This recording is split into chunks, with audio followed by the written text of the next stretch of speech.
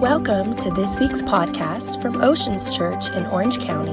We hope you're encouraged by this week's message. For more information, please visit our website at theoceanschurch.com. And I want to talk to you today about making room. Is that okay?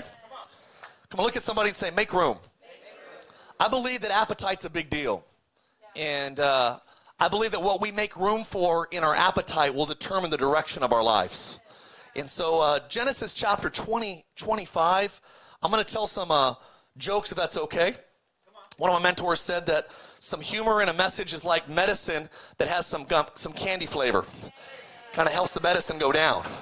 And so we're going to tell a couple stories here today. And Genesis chapter 25, making room. If you're there, say I'm there. If you need a second, just go ahead and turn there. Genesis chapter 25, verse 24. There's a lady by the name of Rebecca. She's the wife of Isaac, and she's pregnant. She's got twins coming. Any moms of twins in here? Where's my twin moms at? A couple of you, God bless you. Extra grace there, a couple of you twin moms. My brother and sister-in-law in Idaho, true story, they adopted twins, and then the biological parents said, hey, 6 months later, we had another kid. Do you want that one too? So they adopted 3 kids under the age of 2, and then after 10 years of trying to have kids, got pregnant with twins. And then after 6 months of having their own twins, they got pregnant with another set of twins. They got 7 children. Come on, can we give the Lord the hand clap? That's not you today. Come on. Praise God. Thank you, Jesus. No, I love all of my nieces and nephews. Still working on remembering their names, but I love all of them. And so excited. Well, hey, got your Bible this morning, Genesis chapter 25. It says this in verse 24, so the days of Rebekah were fulfilled for her to give birth. Indeed, there were twins. Say with me, twins. Twins in her womb. And the first came out red. He was like a hairy garment all over. So they named his name Hairy. A lot of creativity here. Afterwards, his brother came out. His hand took hold of Esau's heel, so they called his name Jacob. Isaac was 60 years old when she bore them, so he was from Orange County. Sorry, shots fired. So the boys grew. Esau was a skillful hunter, had a show on the Discovery Channel, was a man of the field, but Jacob was a mild man dwelling in the tents of Barnes & Noble, sipping coffee and reading books, right? Isaac loved Esau because he ate of his game, but Rebekah loved Jacob. But Jacob cooked a stew. Say with me, cooked a stew. Esau came in from the field and he was weary. The word weary literally means faint-hearted. It means exhausted. Who's ever been tired before? It says that he was weary. So Esau said to Jacob, please feed me with some of that stew, for I am weary. And he says that therefore his name was called Edom. But Jacob said, sell me your birthright as it is this day. It's a very unusual Bible story. One brother asked for a meal, and the other brother says, yes, for your inheritance. And lo and behold, the worst deal in the history of deals takes place in Genesis chapter 25. Then Jacob said, swear to me this day as it is this day. So he swore to him, and Esau sold his birthright to Jacob, and Jacob gave Esau bread and the stew of lentils. It's not even a good stew. Come on, I could get it. It's like maybe beef stew, something that was a little bit more lentil stew. Have you had lentil stew? My wife likes it. I'm like, no, not today, devil. It says this, then he ate and he drank and he arose. Thus Esau despised not his stupidity. He despised his birthright. His birthright. I'm going to pray real fast. I want to talk to you today about making room for what matters. Making room for what matters. Let's pray today. God, I just thank you for what you're doing in our church. We thank you that you're on the throne, and whoever wins as we vote, God, tomorrow on early voting, or we vote, God, by mail, or we vote the day of, I ask you in Jesus' name that regardless of who wins on the 3rd, we just thank you that our faith is who's on the throne. I ask you that you would lead us, that you would guide us, give us wisdom, direct our lives. Love on us today, Holy Spirit. Show up in power and might. Save and heal, and have your way today. We thank you for the Lakers and for the Dodgers victory, and we pray, Lord, for more victories for the Rams and for the 49ers. In Jesus' name, and everybody said a good old-fashioned amen. We had a lady this week go, a couple ladies DM me and goes, hey, you got to start praying for other franchises. I'm batting 1,000 so far, right? Who likes any foodies in the room? Where's my foodies at? Any foodies? Anybody believe in exercising just to eat more? I exercise to break even. I'm at a point in my life that I'll do whatever it takes for the perfect body except eat less and exercise. Can I get an amen? I love food, man. I like food. I like food before food. Who likes appetizers, man? I like eating before I eat. I'm all about it. You want to hang out? You want to be friends? Let's go eat. That's what Christians do, right? We believe in the art of eating. It's like a lot of us, we stopped partying when we got saved, but we still eat. We're social eaters, right? I'll eat when I'm not hungry. I went to a gathering last night at a friend's house. I already had a steak, but I'm like, well, I'm here anyways. It's like it's 6 p.m. somewhere, you know? I like food, and I like going to restaurants that give you great appetizers. Problem with me is as a kid, I've always kind of had this problem with appetizers because I love snacking. I like anything that you can dip. If you can dip it, I'm into it. Sushi, yeah, give me some spicy mayo, I'm dipping. Soy sauce, come on, green soy sauce, low sodium, come on, Orange County, I'm dipping. I'll dip, man, celery, carrots, peppers, I don't care. Come on, give me some ranch, give me some ketchup. I'll take chips, I'll take salsa all day long. How many know that the food of heaven is Mexican? Come on. It's going to be everywhere in heaven. No calories in heaven, all the chips and guac you can eat. My problem with Mexican restaurants is I always fill up on chips. I'm starving when I get in there. I'm just mowing it down. I'm like, bro, you better bring out a big bowl. You're going to burn some calories. You don't bring me out a big bowl of salsa and chips. I don't want to waste. Come on, come here. Give me something real. And I'm always there. And the problem is I'll go to somewhere good like South of Nix or who loves God's country called Javier's. Those seafood enchiladas made, come on, from the manna of heaven. So good. The problem is, though, is I'll get there and I start chewing on the chips and salsa, and I'm like, my gosh. You know the big salsa at Nick's? I'm not into the little spicy one. The medium one's like, nah. But the big salsa at South of Nick's, muy bueno. Listen to me. I start eating on it, and the problem is, you ever been there before? Your mom used to always tell you this as a kid. You got to stop eating so much. You're going to ruin you're going to spoil it. And I feel like my whole life I've been wrestling against this idea of not ruining my appetite for the main meal. And as I was praying this last couple weeks, I just felt so strong. I could feel this overwhelming, and God speaks to me in unusual ways, but I just felt like the Lord said, Mark, tell my people to stop wasting their appetite on what's temporary. I heard the Holy Spirit just wanting me to encourage and challenge his people that if we're not careful, we'll get so caught up in current events that we fill up on the news. We fill up on what's happening on Netflix, and we fill up what talk show we're listening to, and we obsess over what we can't control. And we're so full of what's temporary that when the main course shows up on Sunday, we have hardly any room for him. And the problem is we leave church services the same way that we came because we're already too full on temporary. The story is so significant. It's one of the most mind-boggling Old Testament stories that I've read. It's about a guy by the name of Esau who is older. And he gets tired. He's out in the field. He's hunting. He's a man of the field. He's a man of war. And it says that he comes back one day so tired, so exhausted. And isn't it funny how your mind messes with you? When you're tired and weary, I'll tell you right now, sometimes relaxation can turn into relapsing. And many times we get so exhausted and we're so worn out that we make bad decisions when we're weak.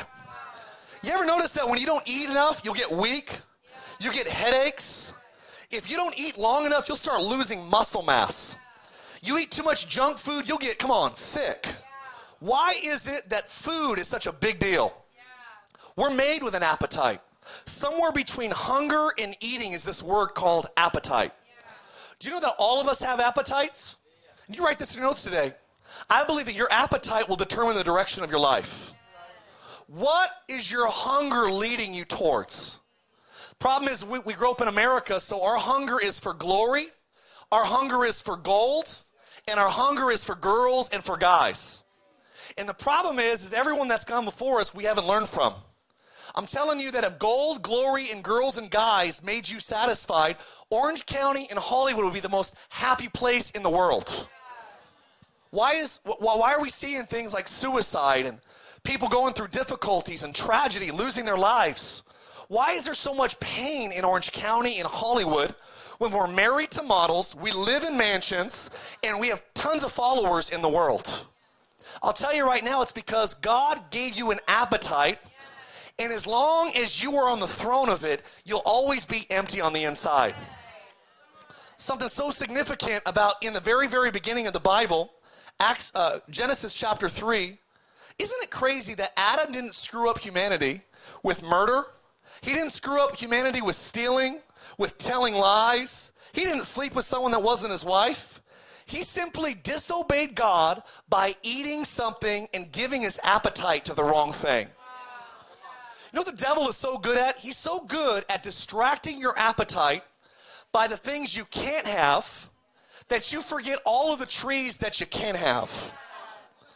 Adam and Eve, there's 2 trees out of the 1,000 that you can't have. And I want you to write this down today, because God does not want, if he doesn't want you to eat something, it's for your benefit, not his. We often think, well, God's trying to ruin my fun. God's trying to cram my style. God's trying to be a cosmic killjoy. I want you to know that God tells us not to do certain things because he knows what will make us happy and what will make us miserable. I promise you, if God says not to do it, it's for your happiness, not just his. Can I get an amen? Well, Mark, I'm doing this crazy stuff that God doesn't want me to do, and I'm happy in the moment. Well, guess what? Esau was happy when the stew was going down his esophagus. But the moment that stew filled his stomach, it turned into gravel. And he realized that a temporary appetite stole an eternal blessing. Do you realize many people are giving up their marriages and giving up their careers and giving up the call of God for what's temporary? I want to tell you right now that if it doesn't satisfy you long term, it's not in the will of God. Can I get an amen? If it's not fun next week, it wasn't really fun. I grew up with friends that lived from Friday to Friday, Saturday to Saturday. We're going to party. We're going to go to the club. We're going to lose our minds. We're not going to remember what we did last night. And you wake up with this thing called regrets. It was awesome in the moment, but after it happened, I wish it didn't happen. I want you to know that if it's not fun a week from now, was it really fun? If it's not something that satisfies you a month or a year from now, was it really fun? And if you live wild while you're single and you're not going to be proud of it when you meet your wife or your husband one day, was it really God's best? It's getting quiet up in here. It's all right. I preach to faces, not our hearts, not faces. Some people in here don't realize that they're filling up their lives with junk food. I want to get hungry for God. Anybody else? Esau doesn't realize that his temporary craving to satisfy his temporary appetite would actually steal and rob from him being in the lineage of Jesus Christ. I think if you would have weighed the settings, can we agree that if you could say to your brother, I'm dying of hunger, what good is my birthright? I'm actually convinced that if he was strong enough to walk to the kitchen and eat the stew, he could have taken an extra 3 or 4 steps and made his own meal. What happens is, though, when you live for your carnal appetites, you'll always over-exaggerate your carnal pleasures and underestimate your spiritual pleasures. That's what we do all the time. He says, I'm going to die. Really? You're really going to die, Esau? No, what you're going to do is you're going to sacrifice and you're going to kill your legacy. That's what giving in to your carnal appetite does. It'll sacrifice your legacy. He doesn't realize that 600 years from now, if he doesn't eat that nasty stew, that God would appear to this guy named Moses, and the God of the universe, you know what he's going to do to Moses at a burning bush?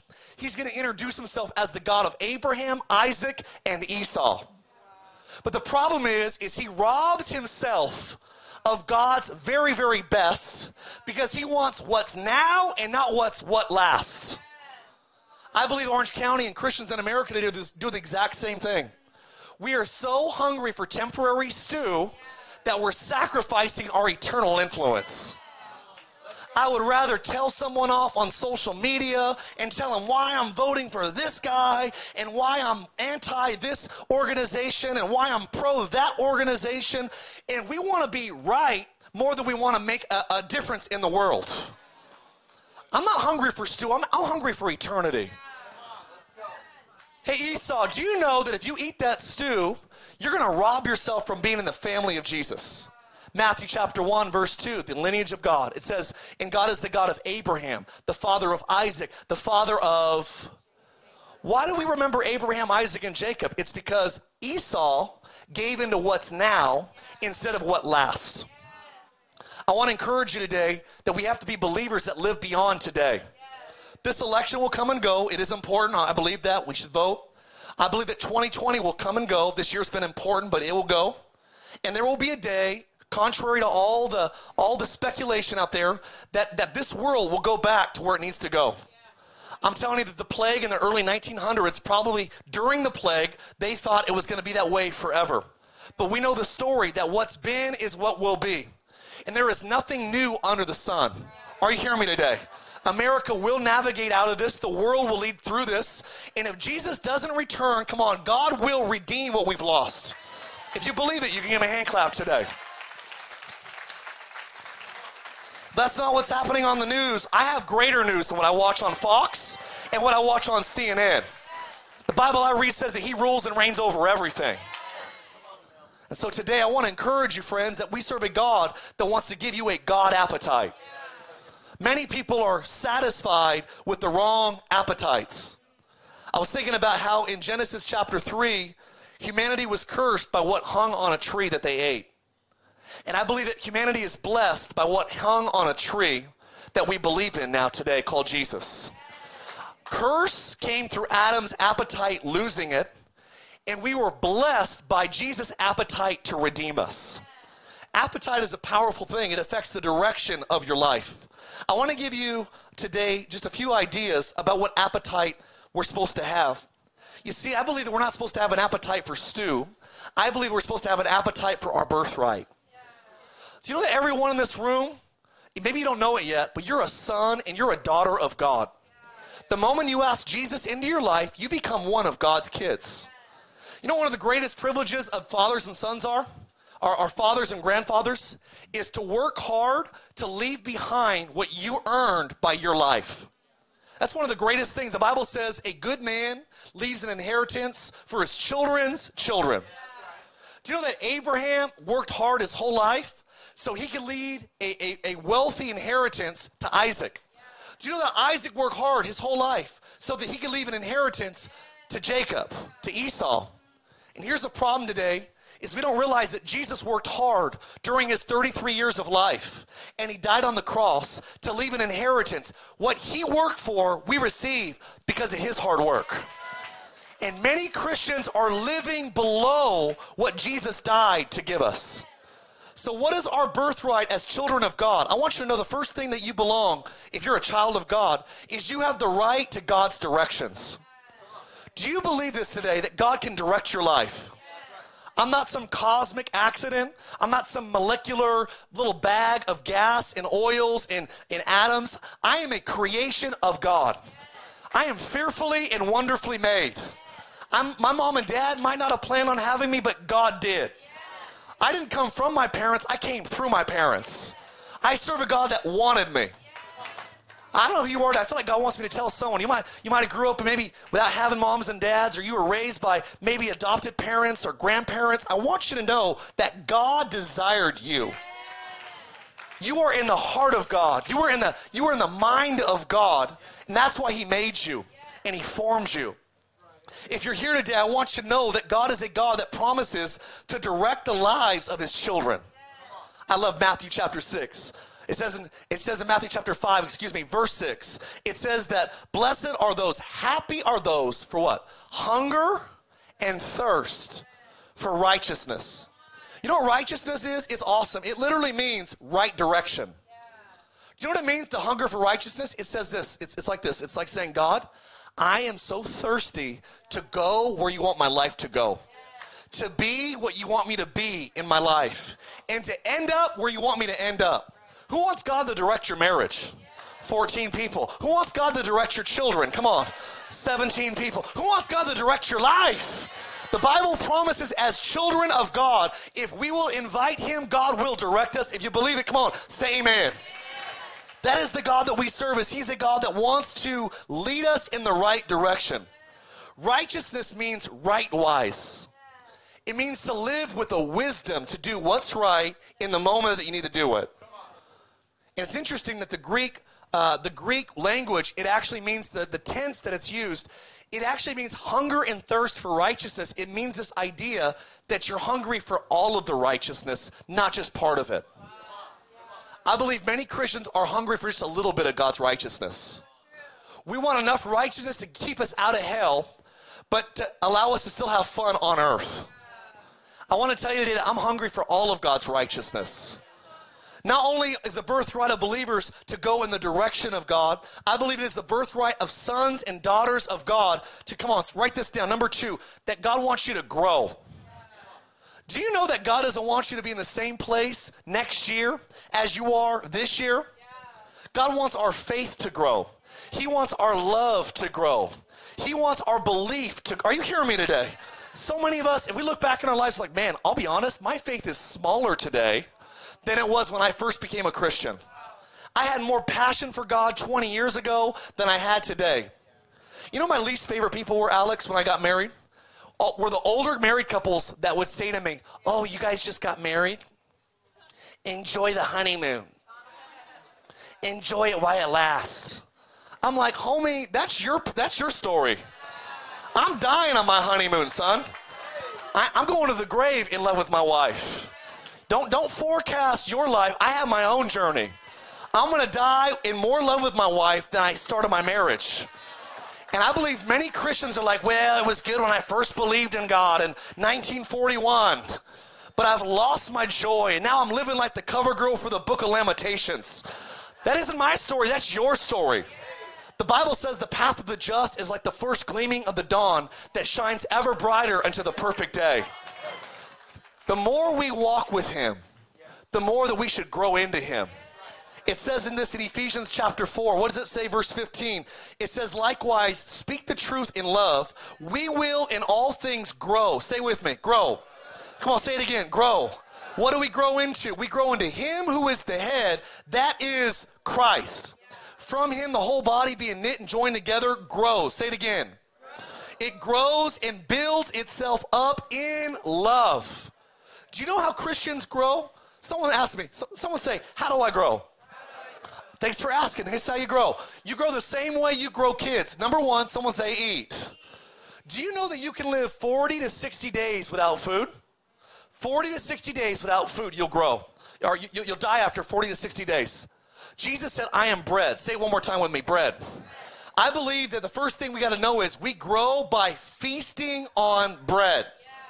Jesus said, eat this day your daily bread. Man does not live by bread alone, but by every that proceeds from the mouth of God. How do we grow kids? We feed them. I want you to know today that Jesus said in John chapter 6, verse 35, that I am the bread of life. Some of you have been feasting on glory. Some of you have been feasting on gold. Some of you have been feasting on wild living. And it's crazy. It's almost like salt water, that the more you put in your body, the thirstier you become. And I want to tell you, Orange County, the only thing that will cause you to grow is Jesus. You were not made to live your life without God. Do you know who you really are? The truest version of you is who you are in the presence of Jesus. God wants you to grow by feasting on him, the bread of life. You can live 40 to 60 days without bread, but you can only live 3 days. Number 2, how do you grow? You got to drink water. Do you know that God is not just bread, he is water? It says this, Jesus said in John 4:14, whoever drinks this water I give will never thirst again. Isn't that a powerful verse? You can live 3 days without water. My friends, years ago, who remembers Warped Tour? Come on, we're in church. Settle down, not too loud. I had friends that went to a couple Warped Tours back in the day.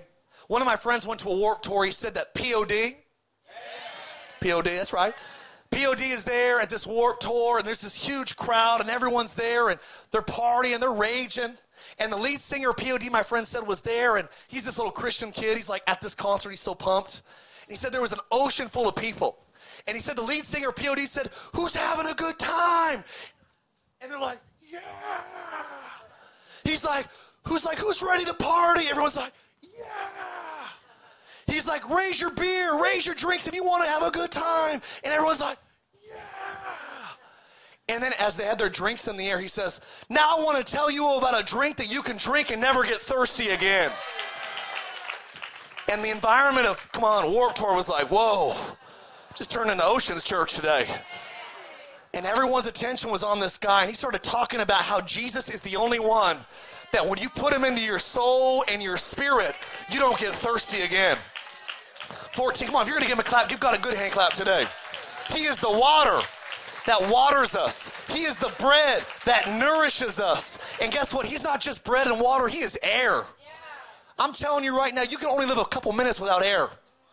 And I love this passage in Job 33, verse 4. He says, "The Spirit of God has made me, and the breath of the Almighty gives me life." Do you know where life comes from? It comes from the presence of God. Some of you feel like you can't breathe. I'll tell you why. It's because you haven't been spending time in the oxygen of God's presence. They have those oxygen bars. You ever seen them at malls? Need some oxygen. I'll tell you where oxygen comes from. It comes from the presence of God. And so many people are malnutrition. They're dealing with this deficiency because they're not dealing with God's bread. They're not spending time drinking God's water. And they're not spending time, like Psalms 150 says, "Let everything that has breath." There's something about worship that puts air back inside of your soul. We are believers that grow by bread, water, and air. And I'll tell you what else is a birthright of believers. Not only is it growth, is it direction, I want you to know we serve a God that wants to give his people strength. I might get some pushback in here because some of you grew up in churches that said you have to get beat up every day, that God can't help you overcome addictions, that how you were born is how you have to die. And I want you to know if your dad was an alcoholic, you don't have to die an alcoholic. If grandma was a liar, mom was a liar, so-and-so was a thief, they were a thief, if darkness, if adultery, if bad lifestyle choice, if that stuff runs in your family lines, it does not have to run through your line. I believe in a God, listen to me real clear today, that gives us strength. And this is what separates maybe what we preach from a lot of churches is we believe in a God that gives his people the power to overcome. I don't know if I believe that. All right, come on, Jethro, write this down. It says this in Revelations 12:11. It says they survived, they managed, that they held on by the blood of the Lamb, the word of the testimony, and love the life unto death. John on the island of Patmos, who would actually get thrown into boiling oil to deny his faith, he would write that they overcame. I want you to know that Jesus, we go through hardships. We go through tragedy like everybody else, but we serve a God that gives us the strength to overcome. How can you overcome when you go through temporary loss? I can overcome in the temporary because I serve a God of the eternal. Are you hearing me today? I believe that eternity is our home. And when we go through momentary losses in this life, we still have eternal victory. My wife's uncle died of blood cancer. He wrote a book on healing. He said, "God, heal me and I'll write a book on healing." God said, "Write the book on healing and then I'll heal you." And his healing didn't come in the form on this side of eternity. Like we have seen many times, people getting healed of cancer. He got healed on the other side of eternity.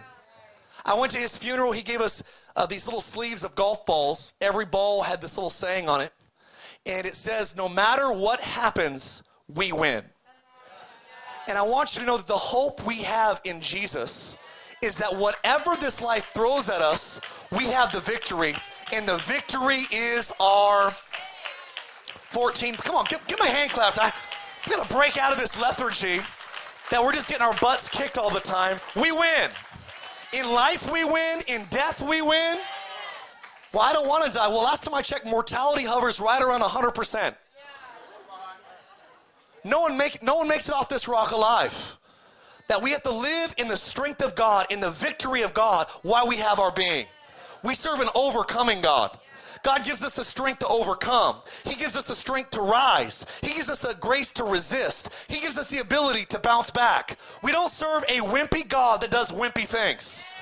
The Bible says he opens up his hands and satisfies the desires of every living thing. We serve a victorious God. If he can get out of the grave, he can get you out of that addiction.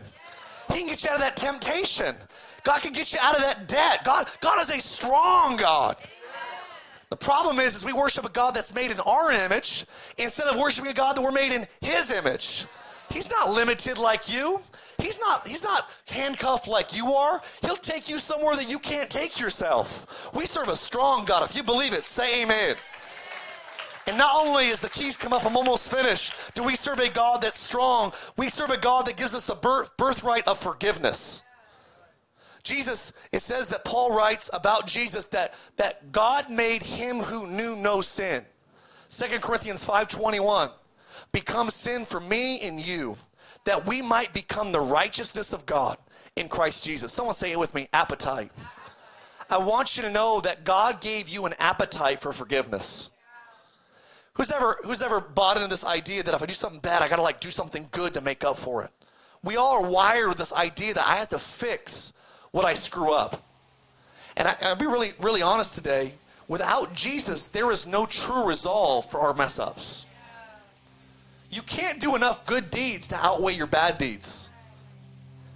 And today I want you to know that if you didn't need a Savior, God wouldn't have sent one. If you could heal yourself, fix yourself, if you could pick yourself up by your spiritual bootstraps, whatever the heck that means, if you could do it on your own, God would not have sent Jesus. The moral of the story of morality is that humanity could not save itself. We needed a God that would forgive us. Ever lied? Ever screwed up? Ever said something that you shouldn't have said? Did something you shouldn't have done? Well, take a ticket, stand at the back of the DMV line at heaven, and realize this, that we all need forgiveness. And I got good news for you today, that Jesus died on the cross to forgive you from your low moments. I want you to know that closets are for clothes and vacuum cleaners, not for secrets. The Bible says if I confess my sins to God, that he is faithful and just to forgive me and to cleanse me from all unrighteousness. It actually goes on, it says in James that if you confess your sins one to another and pray for one another, that God will do more than forgive you. Check this out, number 5, write it down, he'll heal you. Do you know that Christianity, the birthright of sons and daughters of God, is he said that you will lay hands on the sick and the sick will recover. Well, I got prayed for and I didn't get healed. Who's ever met someone that has been healed? Well, we shouldn't pray because not everyone's going to get healed. I'm not going to let what doesn't happen affect what I try. I'm never going to let doubt write the narrative of our church. I say it all the time. I'd rather pray for everybody and only see a couple people get healed than not pray for anyone so no one's disappointed. Are you with me today? We are a God, we are a church that's going to swing for the fence. And I'd rather strike out in faith than live like this. We got a bunch of churches just bunting through earth.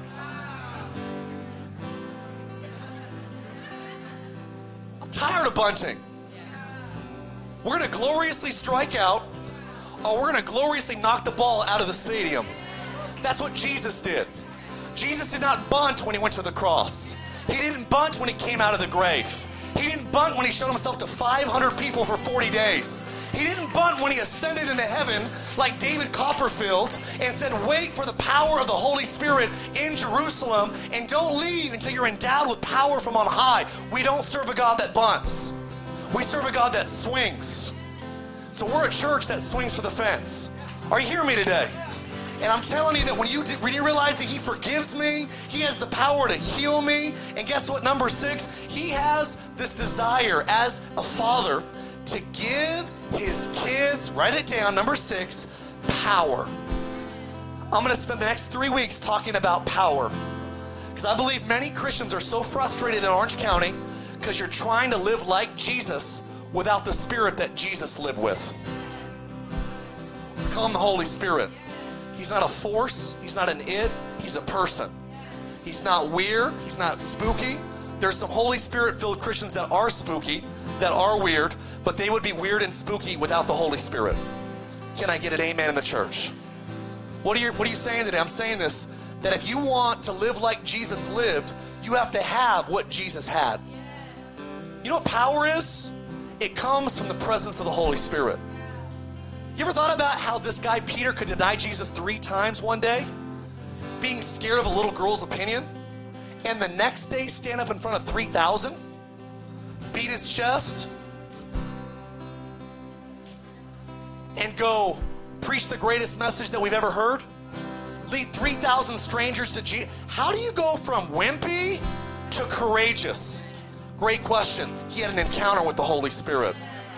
How do you go from timid, fearful, worried, anxious to overcomer? Great question. The Holy Spirit. Well, I believe in Jesus. I just don't believe in the Holy Spirit. Well, you'll make it to heaven, but you'll take the stairs. And that's fine.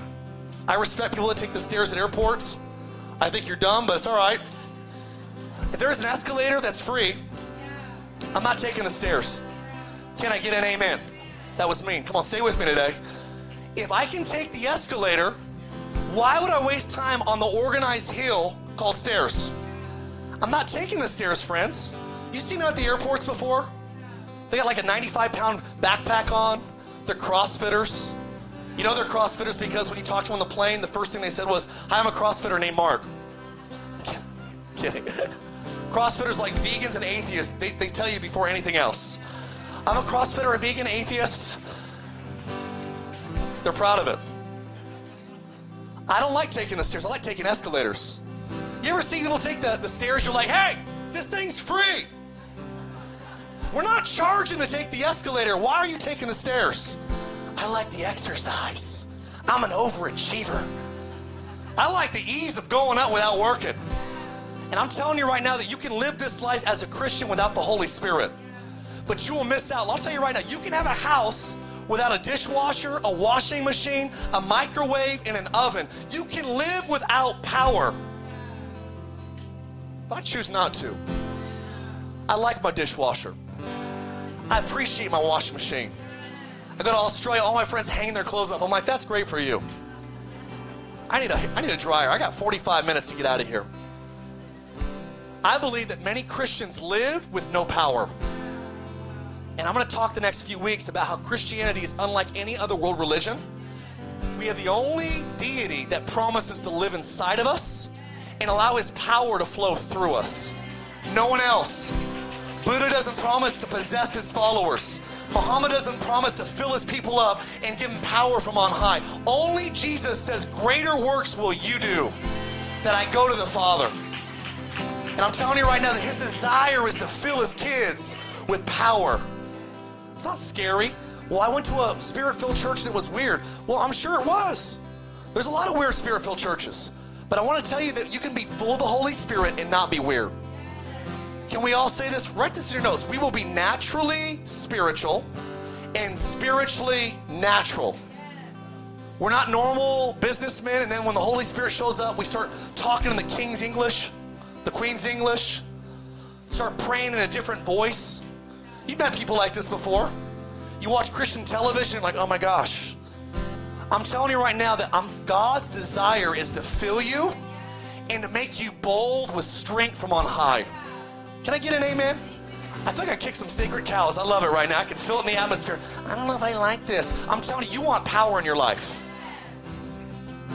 Was in Colombia about 1.5 years ago, and I went to this lady's little hut, and she literally lived in like a tent like this. It was like a tin roof.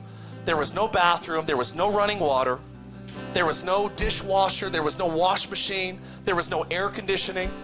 And I'll be really honest with you, I guarantee if she had the choice to live in her structure that had nothing, no power, or to live in my house or your house, she would choose ours without even blinking an eye. You know why? Because power changes the quality of your life.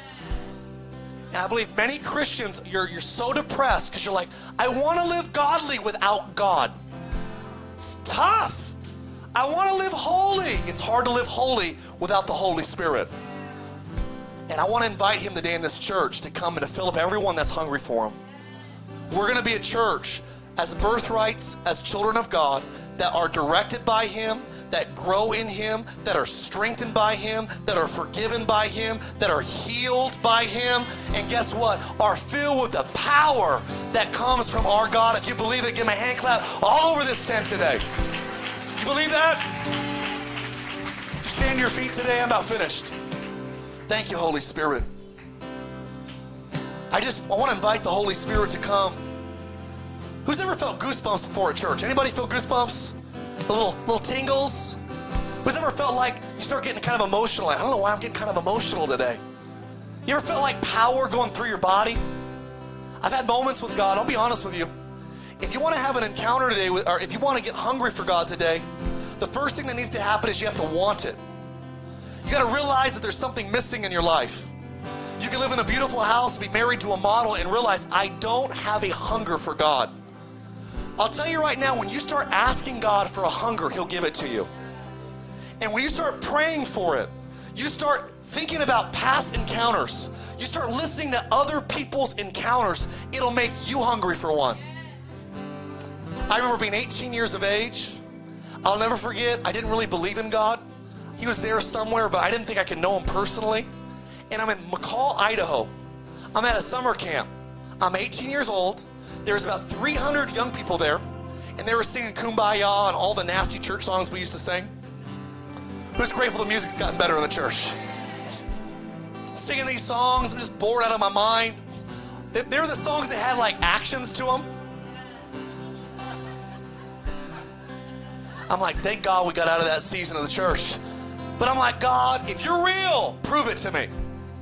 I said a bold prayer. I said, God, if you're really real, some spooky Christians in here, but if you're real, show me. And I'll never forget, there was this Mexican preacher named Benny Perez. This dude was fired up.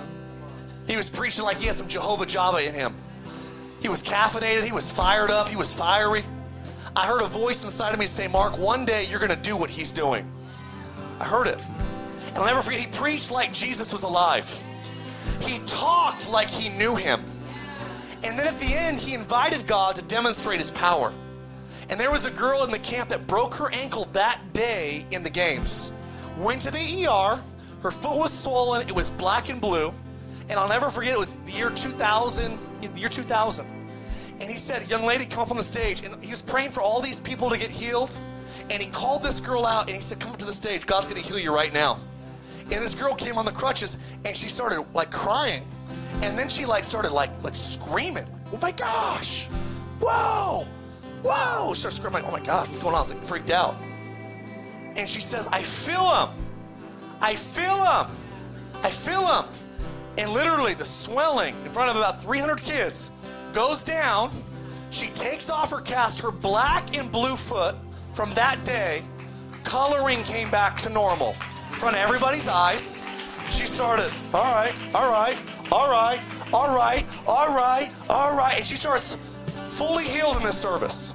She had an x-ray that morning of a broken foot. Gets healed in front of my eyes. And like, maybe there's something to this Christianity thing. Started paying attention. I've seen almost every miracle in the Bible. I would go on the record to say I've never healed anybody, but I've prayed for people in almost every continent in the world, and I've seen God heal.